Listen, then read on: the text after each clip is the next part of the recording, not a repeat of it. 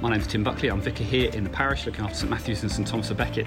And before we get into our service and continue in our series of wilderness wanderings as we look at the life of Moses and the people of God wandering in the desert, I thought it'd be really good to do some Widcombe wanderings and to get to know some of the people in our parish. So over the next few weeks, as I wander around, I'm going to be chatting to people live and on Zoom to interview them, to hear their stories of their wanderings with God through life, to get to know them and understand more of their journey with God.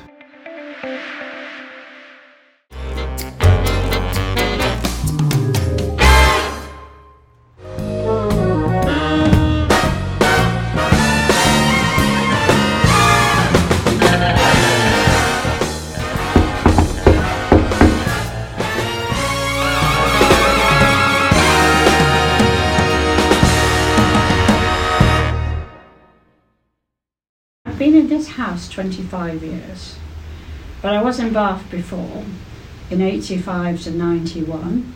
1985, not 8. Oh, that's right. 1985, yes, to 91. So, as I say, Malcolm, we moved because he was at the MOD, moved because of his job, and he was there for a bit and then went to Andover, so I was on my own for a bit. And then I went to Bath Spa. I did an arts degree, but with specialisms on music. So I did the piano performance, composition. I started at 56 with a lot of 18-year-olds. Well, it was actually, I was having such a good time away, I'd forgotten that I was a bit too old for the Students' Union. So I had to remember that I wasn't quite the same age, actually. I learnt a lot from them too. Very, very wise, some of them. Very wise. But it was difficult being mature. So were you one of the only mature students on it? Yeah. How did your connection with St Thomas of Becket begin? Oh, well, that was interesting because we lived here, and because I'd been to Hazelmere Church and I was in the church choir there, and I thought it just seemed right to go to church, you know. So, and also my grandfather was a vicar, and my mother was very much into church. So I looked around, I tried the churches out, of course, and I went to St Thomas's. It was nice, intimate and friendly, but I really got to know them through the choir. I guess for you, when Malcolm died, how long ago was that now? 2012. For you, that was obviously a really difficult thing, wasn't it? Suddenly being married. Because how many years had you been married? How many? 43? Wow. Yeah. Mm. So the church was helpful, and your faith with God in that time was helpful? Yes, they were wonderful. And what's more, I remember them saying, Dee in particular, and they said, any time, phone, etc., etc., come and stay with us, or we're praying for you. And you could feel everybody praying for me at the time. And people were extremely kind. No, the church was fantastic, absolutely fantastic altogether. So do you feel that faith and church is still really important for people today? I do, actually. It is, because if you sort of believe, it gives you sort of comfort, I think, certain things. With two churches, very, very different. With very different ways of looking at things as well. St Matt's as well, I was really very struck by St Matt's, very kind. Several people were very, very kind to me as well. And very friendly, which is lovely. And also I've been very lucky now, vicars actually, and particularly for Tim.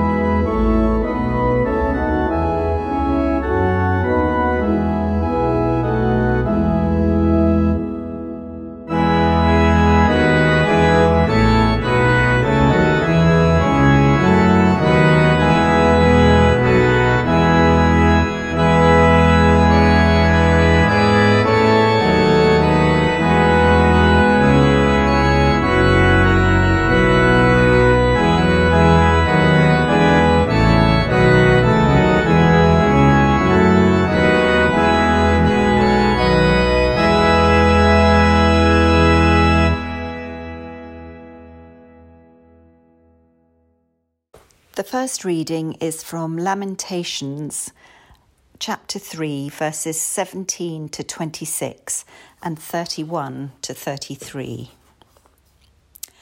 I have been deprived of peace. I have forgotten what prosperity is. So I say, my splendour is gone, and all that I had hoped from the Lord. I remember my affliction and my wandering, the bitterness and the gall. I well remember them, and my soul is downcast within me. Yet this I call to mind, and therefore I have hope. Because of the Lord's great love, we are not consumed, for his compassions never fail. They are new every morning.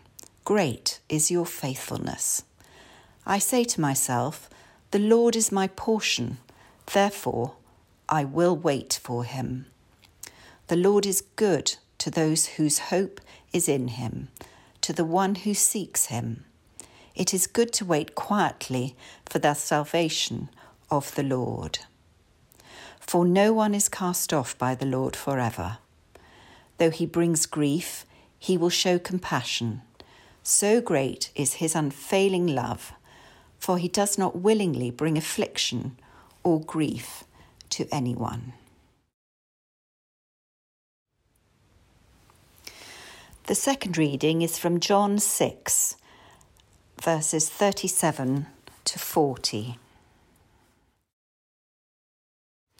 All those the Father gives me will come to me, and whoever comes to me I will never drive away. For I have come down from heaven not to do my will, but to do the will of him who sent me. And this is the will of him who sent me, that I shall lose none of all those he has given me, but raise them up at the last day. For my Father's will is that everyone who looks to the Son and believes in him shall have eternal life, and I will raise them up at the last day.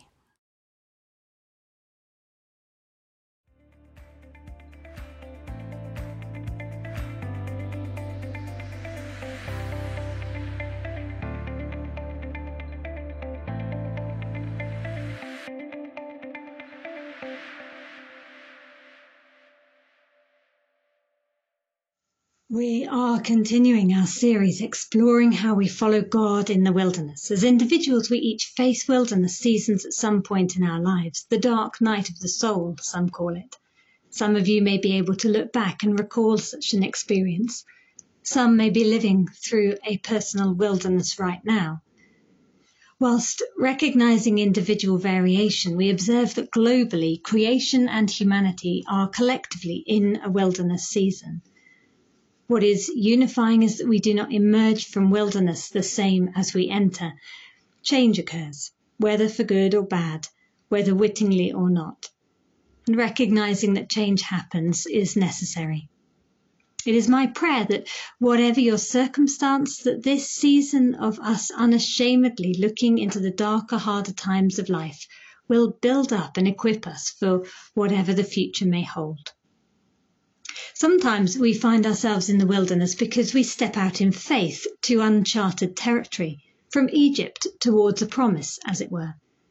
We've been tracking with the Israelites through their experiences on the journey of faith. Sometimes wilderness is thrust upon us from a broken world and hurting people, like the pain and disorientation of bereavement that we remember this weekend. Sometimes, like today's wilderness experience in Lamentations, it is the effect of us wandering away from the holy way of God, when we find ourselves outside the blessings of the promise, oppressed by the world once again. Today's glimpse of God's people suffering in the wilderness is jumping us out of the Sinai desert and into a different time and place. We pick up their story after generations of God's people have been settled in the promised land, built homes, become established. They're not wandering in the desert waiting for the promise to be fulfilled. They've tasted and seen the goodness of the promise. In the desert wilderness, they had set up temporary meeting places, tabernacles for the Lord's presence to visit them. Once settled in the promised land, Their beloved city of God, Jerusalem, became the permanent dwelling of God amongst his people, the place of promises fulfilled. So if they're living the dream, why the Book of Lamentations? This time, God's people are in exile. As a consequence of their unfaithfulness to God, their promised land had been invaded and the people carried off into exile in Babylon.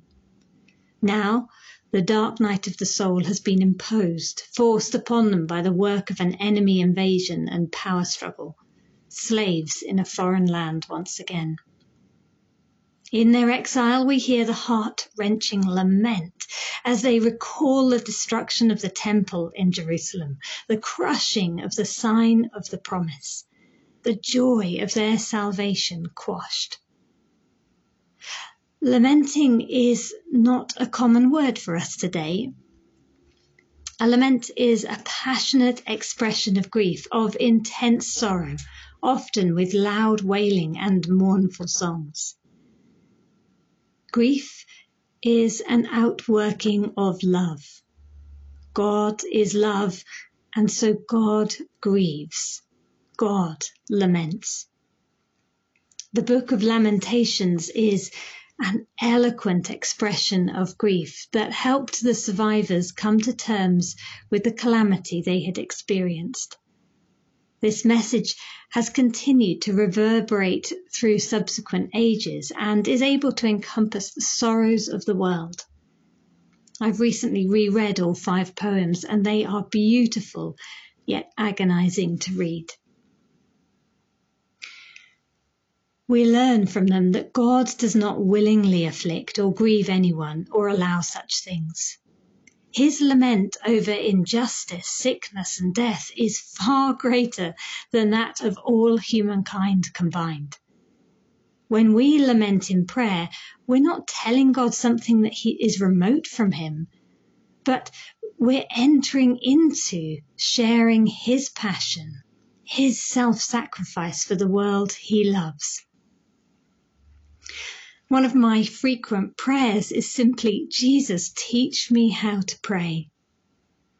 If any of you've really tried it, you may have noticed praying can be hard. This season, I'm especially asking Jesus to teach me how to lament in prayer. Often in Western Christianity, we've overplayed the desire to be polite, reserved, devoid of emotion in prayer. We've made prayer frightfully beige, and it's done a disservice to ourselves, to the world around us, and even to God. For us to pray in spirit and truth, there will be times of travailing, of letting our hearts ache and break for what weighs on the heart of God himself. Times to grieve for injustices and suffering in others, to weep, to wail. And how do we lament?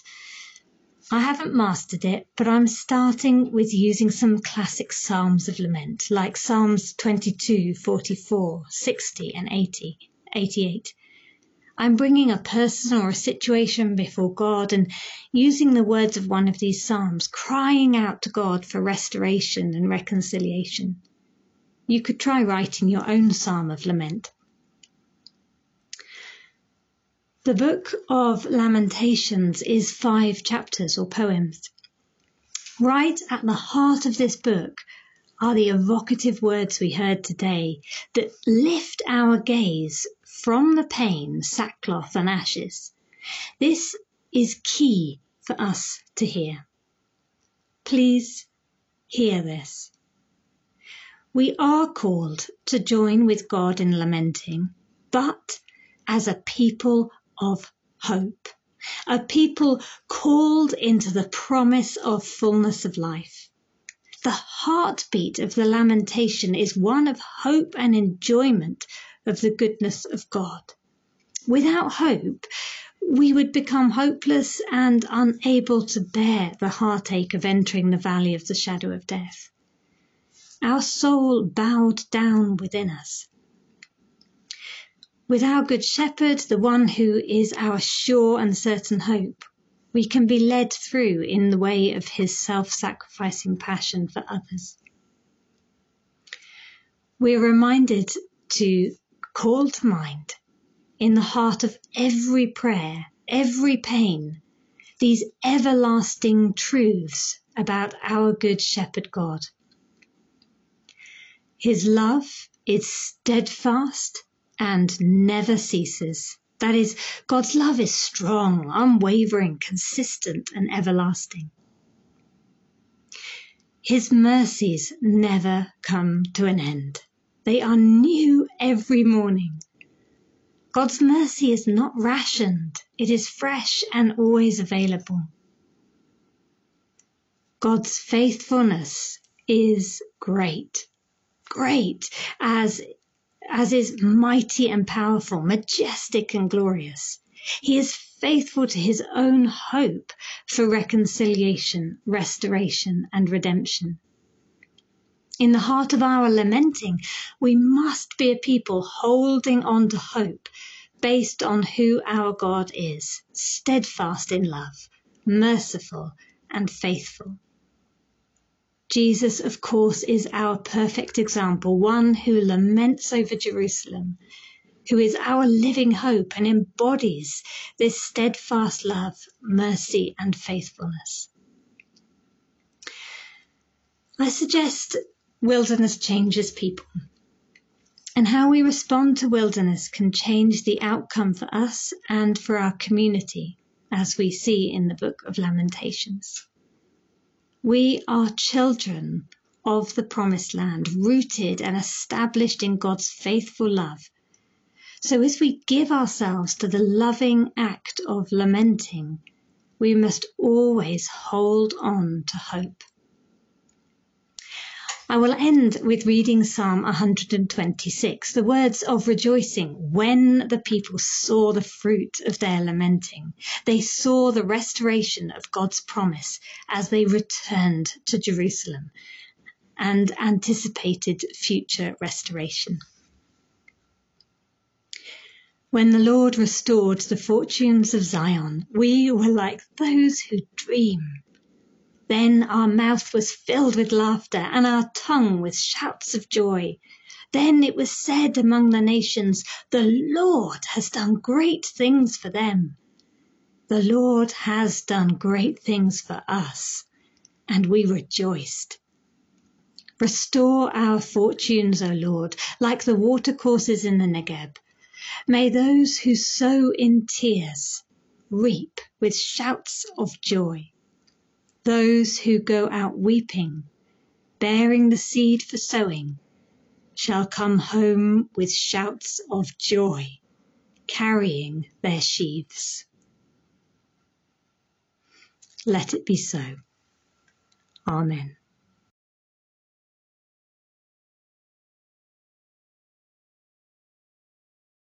Let us pray.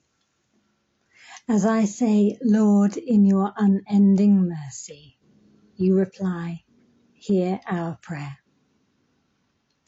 Lord Jesus, we thank and praise you for revealing God's good shepherding to us. We are humbled and enjoy your grace of walking with us through the valley of the shadow of death. We thank you that you do not willingly watch suffering, but are never distant or disinterested. How we marvel at your goodness and praise you, our Lord and Good Shepherd. Lord Jesus, graciously teach us how to pray. Good Shepherd, teach us how to lament with hope. Lord, in your unending mercy, hear our prayer. On this All Saints' Day, we recall those well-known saints of our faith who have partnered with God in self-sacrificial ways. We thank you, Lord, for their inspirational examples to us, in particular that of St. Matthew and St. Thomas à Becket. We also call to mind the everyday saints of our faith journey, those people who inspired us to follow Jesus, those people who taught us to pray and serve him as Lord. In a moment of quiet, let us give thanks for those people God has used to help us on our way.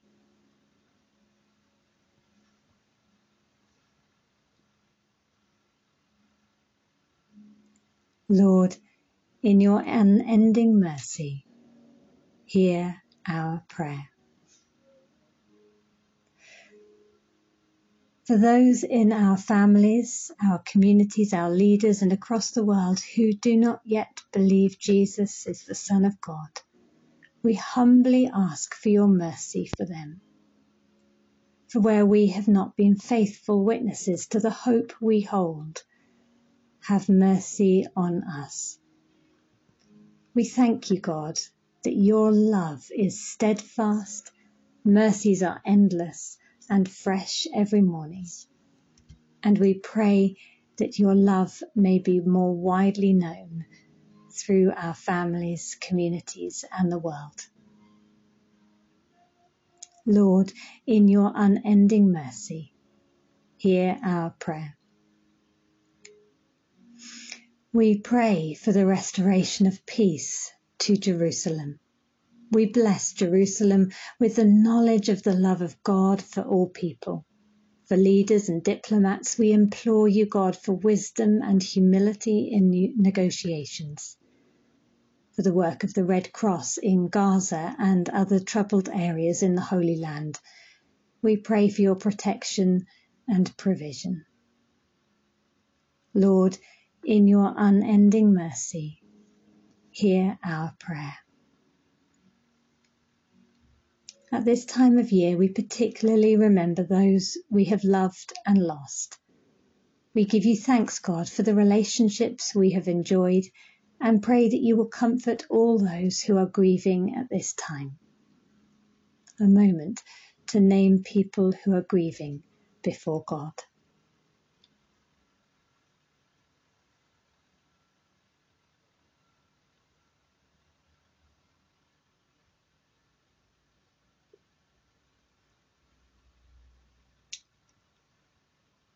Lord, we thank you for your comfort for them. Lord, in your unending mercy, hear our prayer. Lord, grant that we may see you more clearly, love you more dearly, and follow you more nearly day by day. Merciful Father, accept these prayers for the sake of your Son, our Saviour, Jesus Christ. Amen.